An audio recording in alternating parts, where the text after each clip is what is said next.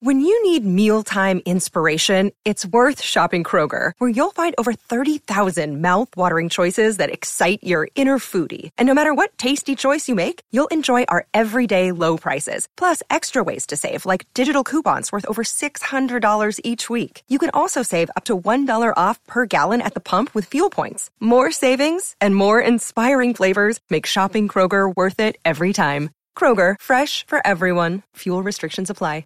Jewelry isn't a gift you give just once. It's a way to remind your loved one of a beautiful moment every time they see it. Blue Nile can help you find the gift that says how you feel and says it beautifully, with expert guidance and a wide assortment of jewelry of the highest quality at the best price. Go to BlueNile.com and experience the convenience of shopping Blue Nile, the original online jeweler since 1999. That's BlueNile.com to find the perfect jewelry gift for any occasion. BlueNile.com. TCL is a proud sponsor of the 1500 ESPN studios. TCL, America's fastest growing TV brand. For those who simply can't get enough talk about the Vikings, we present Bonus Chatter. Bonus chatter about your favorite team that's unscripted, unfiltered, and uninterrupted. Oh, Vikings! This is another edition of 1500 ESPN's Purple Podcast. Go get that first down, Hello and welcome to another episode of the Purple Podcast. Matthew Collar here, and joining me, former NFL quarterback Sage Rosenfels, to preview the Minnesota Vikings and Los Angeles Rams on Thursday Night Football. And also, as always, we will touch on our journeyman quarterback of the week. We've got one for you that played for both the Vikings and the Rams organization, but not in Los Angeles. So let's start out, Sage, with bouncing back from a loss like they had on Sunday. Would you say that it still reverberates what happened, or are they completely over it now that they've landed in Los Angeles and the focus is entirely on the Rams? Well, I think they've moved on. I mean, I think that's the nice thing about the NFL. I remember Norv Turner saying this to me early in my career, that the neat thing about, you know, being a football player, being a football coach, is you have a test once a week, and once that test is over, you move on to the next test, basically. And, you know, that's what they have going on, you know, here. I think the best thing that could have happened is for them to play a Thursday night game. I know it sounds crazy. Obviously, it's a little more challenging to play that game on the road. But, you know, they need to get back on the field and sort of try to redeem themselves as soon as possible. You know, the worst thing that could happen, I think, would be have a bye week, or even have it be a Thursday night game with a 10-day stretch after that, where they have to really sit, wait, and ponder and have all this time to think about it, you know. So I think the best thing that they had to do is just sort of get right back on that horse. And they got bucked off pretty good. Let's get back on that horse and see if you can't go to win that. I mean, right now, you know, it's interesting, the Vikings being a team that a lot of people preseason-wise had really high expectations for. Those have been dampered a little bit. The Rams have probably as high as expectations as anybody in the league. So right now, I don't think a lot of people have given the Vikings team a chance. Maybe this is what they need. They need to have their back against the walls a little bit rather than being the front runner. Did you ever play in a Thursday night game? Yeah, a couple of them. I believe my first Thursday night game was like a Thanksgiving game at Dallas when I was with the Dolphins in the early 2000s.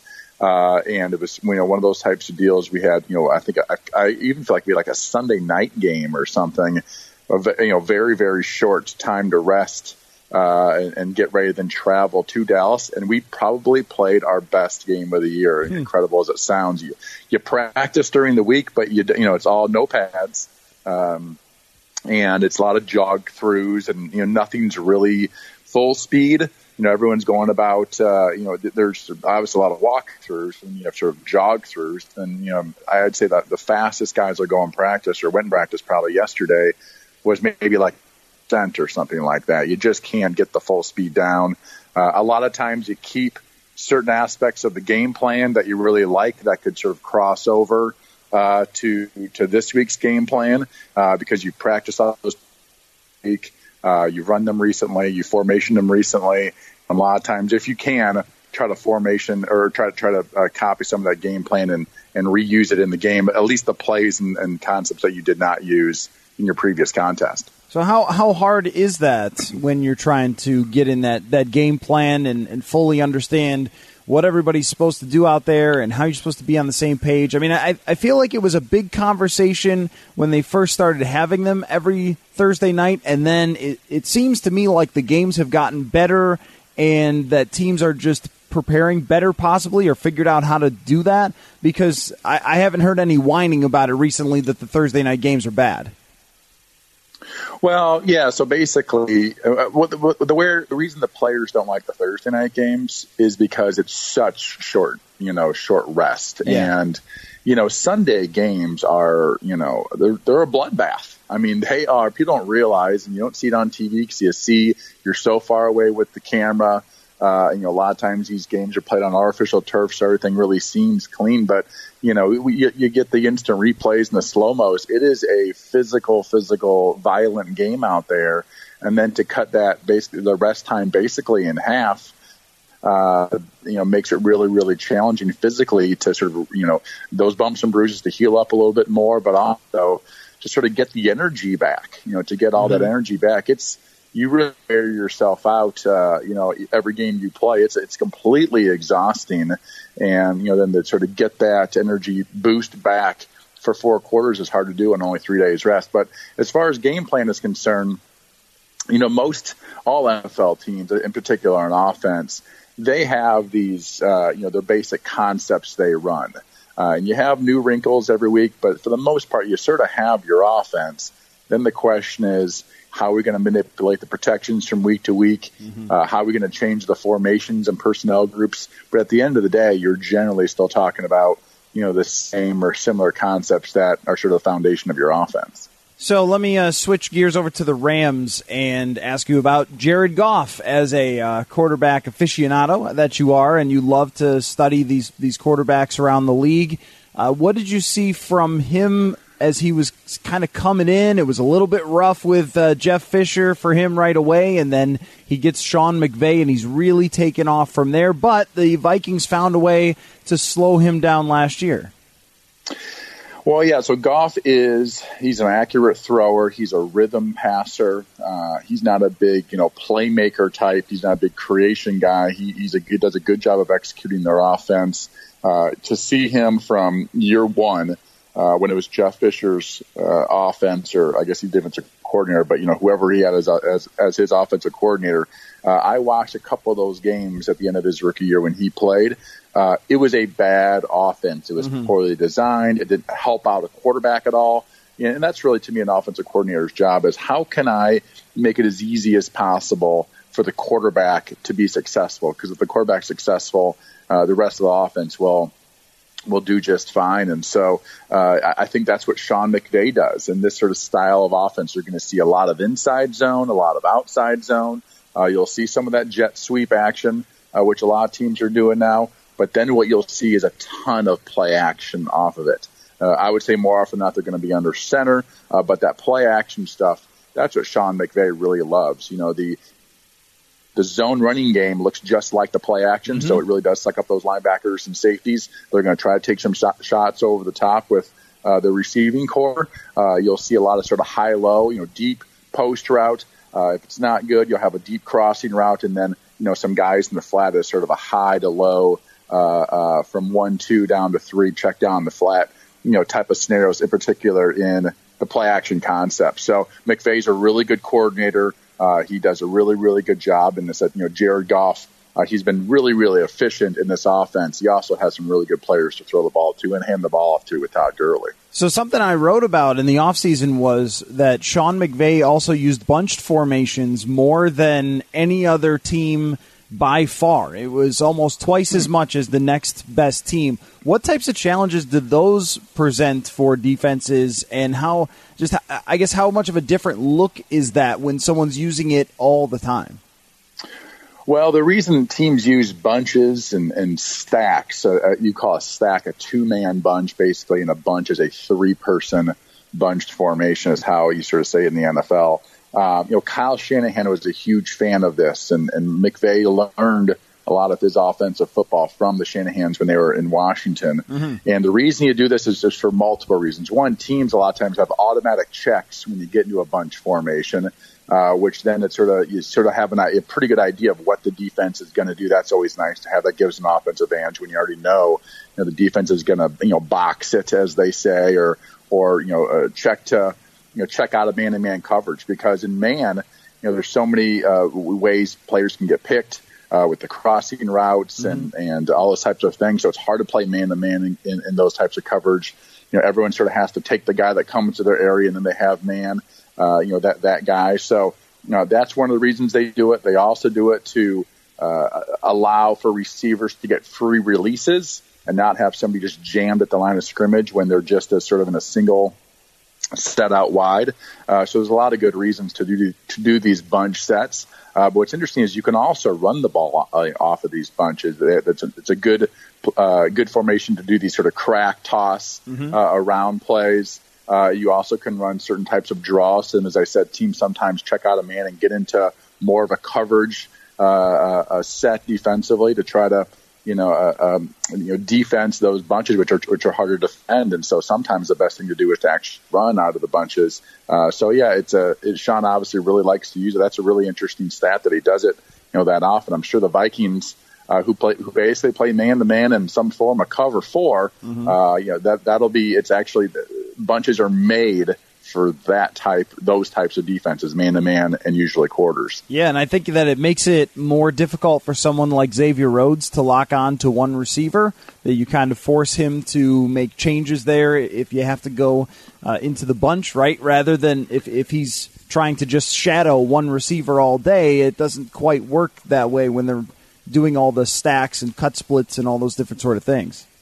Yeah, that's exactly right. Let's just say, Sean, or let's just say Xavier Rhodes is, told he has to guard, let's just say Cooper Kupp, one of the wide receivers. They're going to match him up on Cooper Kupp. Well, if Cooper Kupp is the point man on the bunch, that's easy. Right. Xavier's got to miss the point. But if he's the inside guy, but he runs outside, a lot of times there's a switch that goes on there. It's a way to allow a premier type of receiver to get a matchup on a DB that normally wouldn't be covering him. And just one more thing on the run game for people to watch is that they love both jet sweeps and fake jet sweeps. And I noticed last year that they would occasionally fake jet sweep and have the wide receiver just give the slightest little chip to the defensive end. Obviously, he doesn't want to get too much of the defensive end and get murdered by, somebody twice as big, but just giving that little shoulder to a guy can slow him down a little bit. So I think what you see here with the Rams is the combination of a team that has really good personnel in their wide receivers. Robert Woods is very good. Cooper Kupp, you mentioned, and they added Brandon Cooks as a deep threat, and Todd Gurley is a do-it-all running back, very much like Delvin Cook, and you add so much creativity to this offense. I feel like Jared Goff is kind of sitting on a golden throne here with all the things that he has working for him. Oh, he's in a perfect situation. On top of it, their defense is pretty dang good. They got probably two of the better interior defensive linemen in the league. Obviously, they have got 2 cornerbacks out this week who probably are not going to play, Talib and Peters, but, those are the 2 better corners in the league as well. So, he is sort of set up in a perfect situation, a great offensive mind as a head coach, offensive coordinator, and really good players around him. It's amazing what, 2 years can make for a young quarterback. Mm-hmm. And by the way, as you were mentioning, those bunch sets, another thing they do is they make it really hard for defensive ends to get a good pass rush. Mm-hmm. They have to sort of work through a lot of traffic. A lot of times their lanes are really, cut down. In this situation, it's usually to the strength, which is Danielle Hunter's side usually.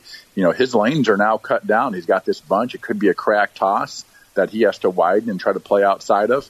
It could be, who knows what. So it adds some challenges to the defensive line as well. But I'm interested to see, Sage, if this week the Vikings go a little bit uncharacteristic and blitz more? I mean, if they're using those bunch formations, I feel like that might give you an opportunity to blitz, and they did that a couple of times last year. Terrence Newman came on one, which he didn't do very often. I think Harrison Smith blitzed a couple times, and we've seen him do that this year. We haven't seen a ton of Anthony Barr rushing the passer so far in these first 3 games, and I'm wondering if they break out some of that this time.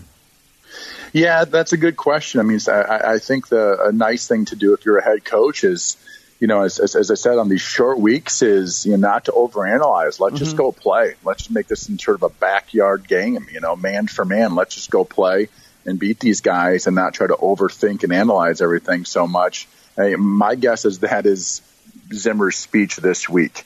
The way they got beat last week by the Bills, it's not scheme, it's not all these other things. The reason they lost that game because man for man, the Bills just whooped the Vikings' tail. And so I think that's the way he's going to, sort of challenge his guys to say, we're not going to call anything complex. We're going to blitz a little bit. We're going to be aggressive. We're not going to sit back and try to overanalyze this thing. Let's beat those Rams man to man, and everyone win their man to man one-on-one matchup.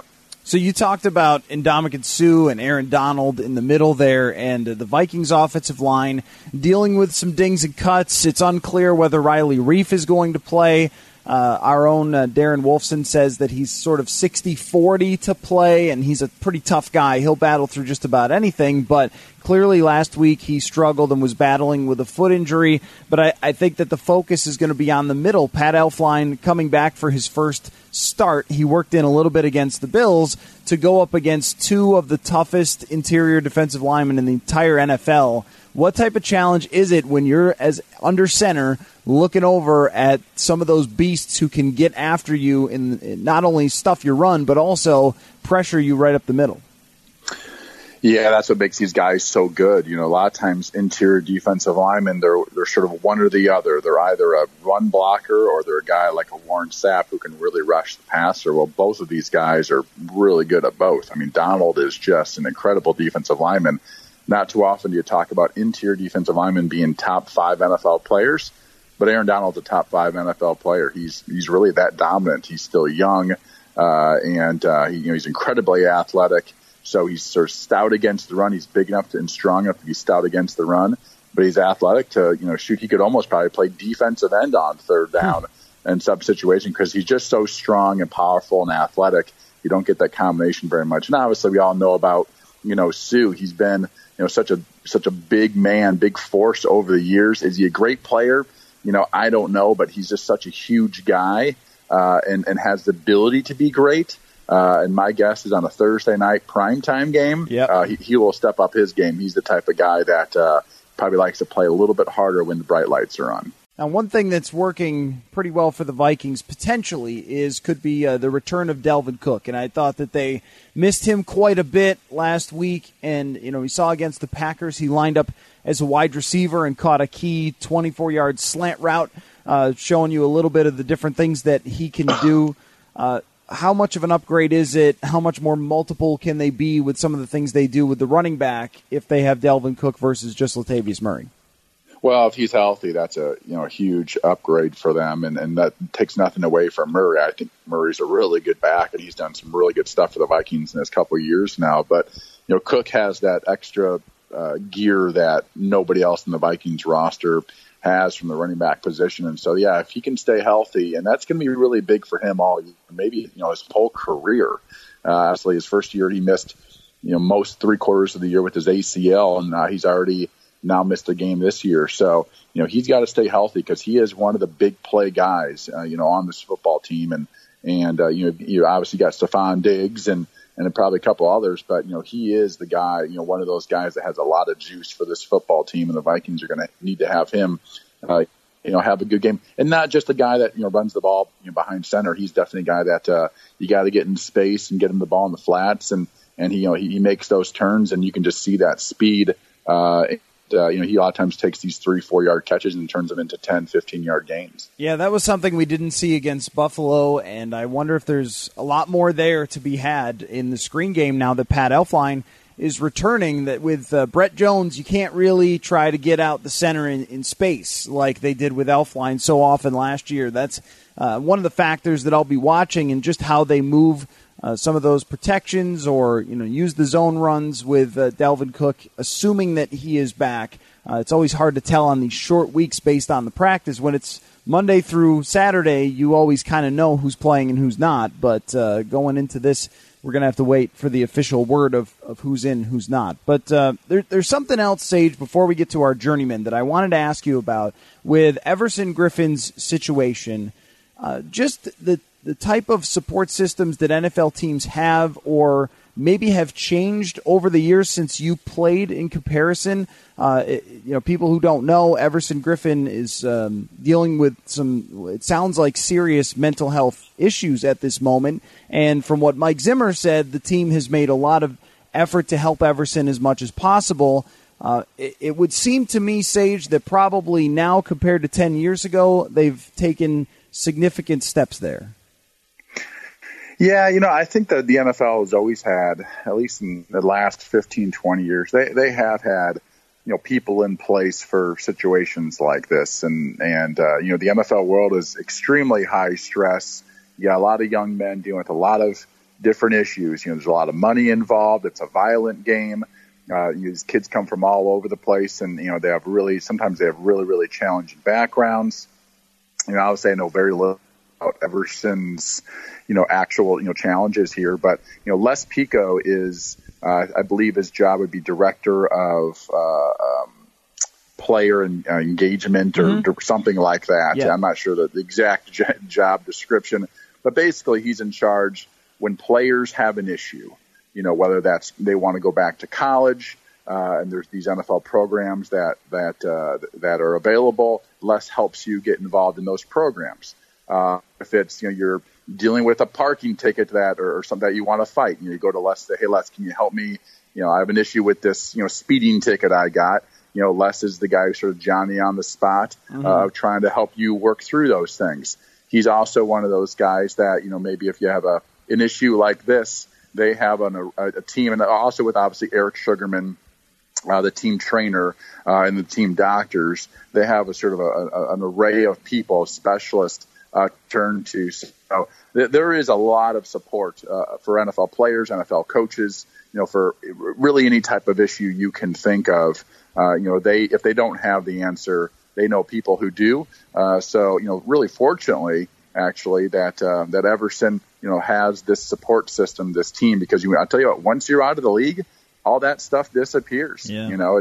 It's you don't have somebody to try to help you out and wants what's best for you. You're truly out on your own, just like everybody else. So actually, being part of a team is huge, and hopefully Everson gets healthy and gets some help, and hopefully we see him back soon. And just would like to add that wish Everson the best. I know what he means to everybody else in that locker room, and you don't wish this on anyone to have to deal with something like this. So, hopefully he gets the treatment that he needs and he's back on the field soon. Okay.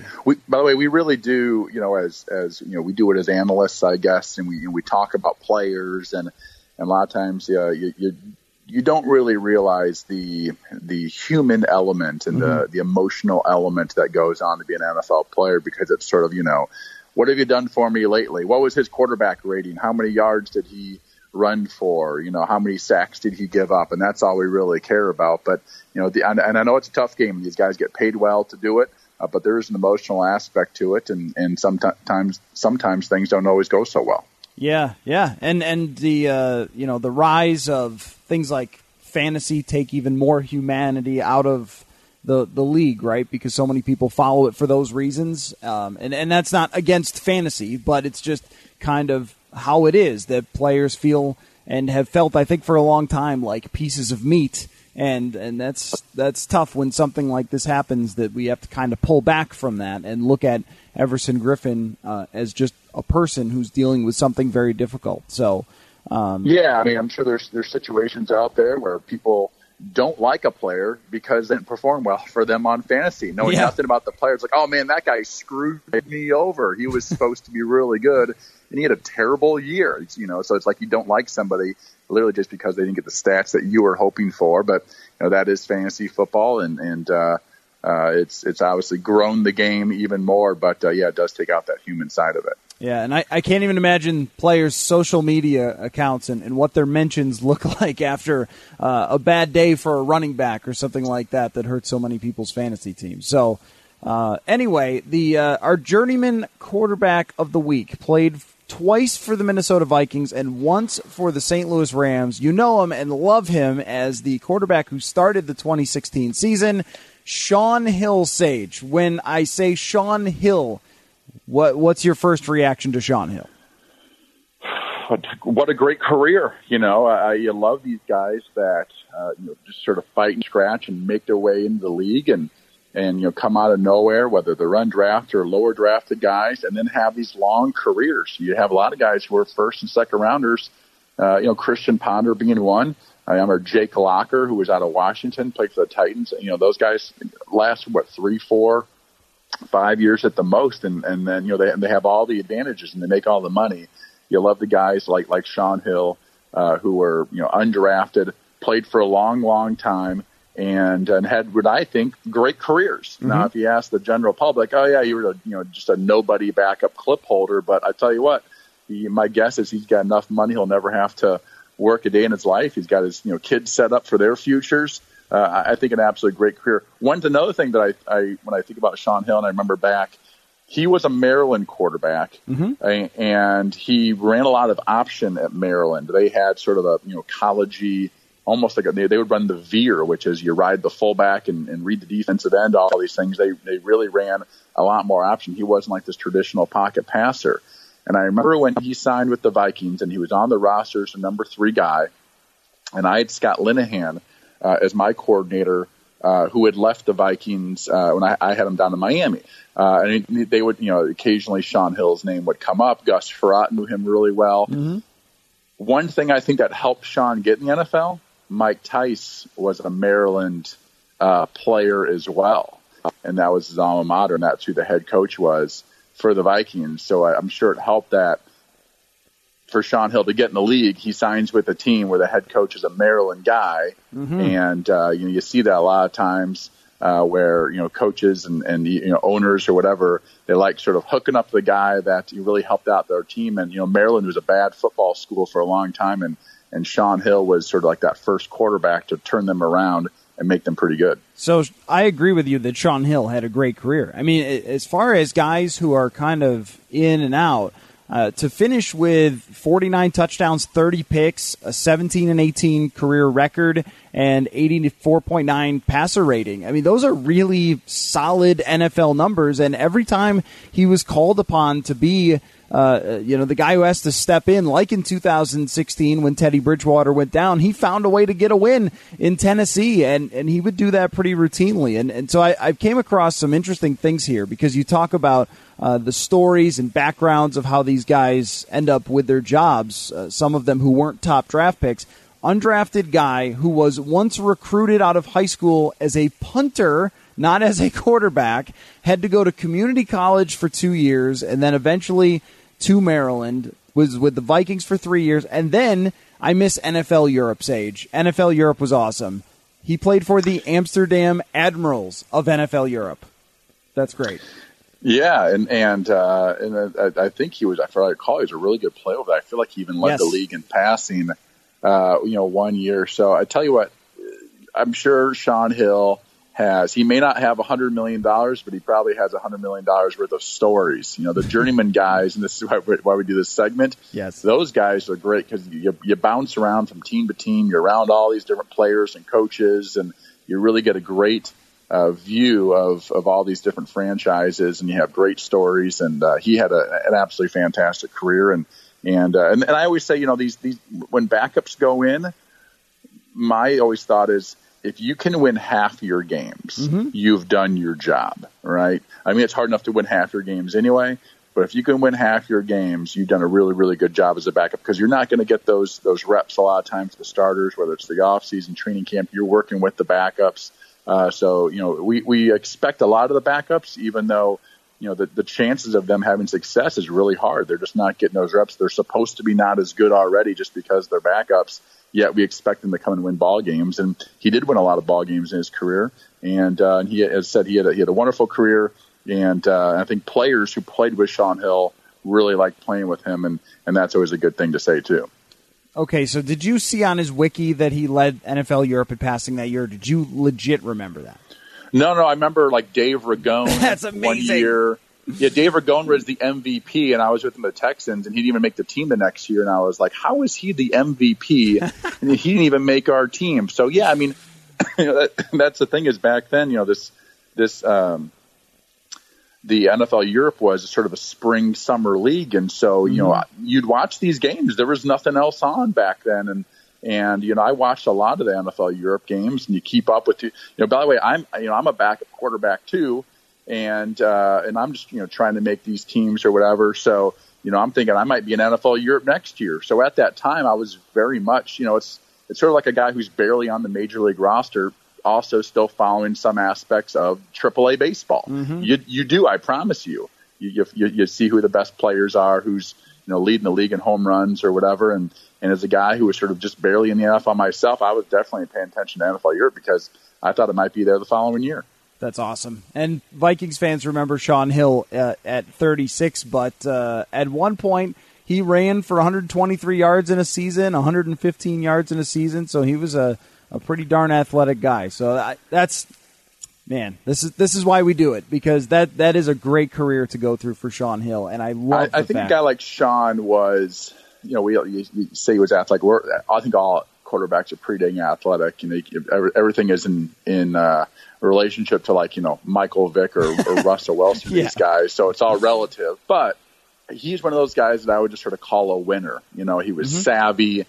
He sort of understood what his body could do. He was, really a guy that could execute the offense, try to do things exactly where the head coaches and the offensive coordinators wanted them done. He was a great guy in the locker room, just sort of a winner. And you don't realize a lot of these guys, that go to the combine or don't go to the combine, it's arm strength, it's this, that, and the other. Find me the guys who are just winners, and I want a lot of those guys on my team. You'll appreciate this. I believe it is Andrew Sadejo, but it might be Xavier Rhodes. One of the players still has a picture of Shaun Hill in his locker. So that tells you how much Shaun Hill was loved in the locker room. Legend. Sounds like a legend. Exactly. Yeah, it sounds like he left a nice legacy on and off the field. Exactly. Well, Sage, as always, awesome stuff. Look forward to getting together with you next week to talk about what's happened and what will happen as they go into Eagles Week and going forward. So thank you for your time, and thank you all for listening to this episode of the Purple Podcast.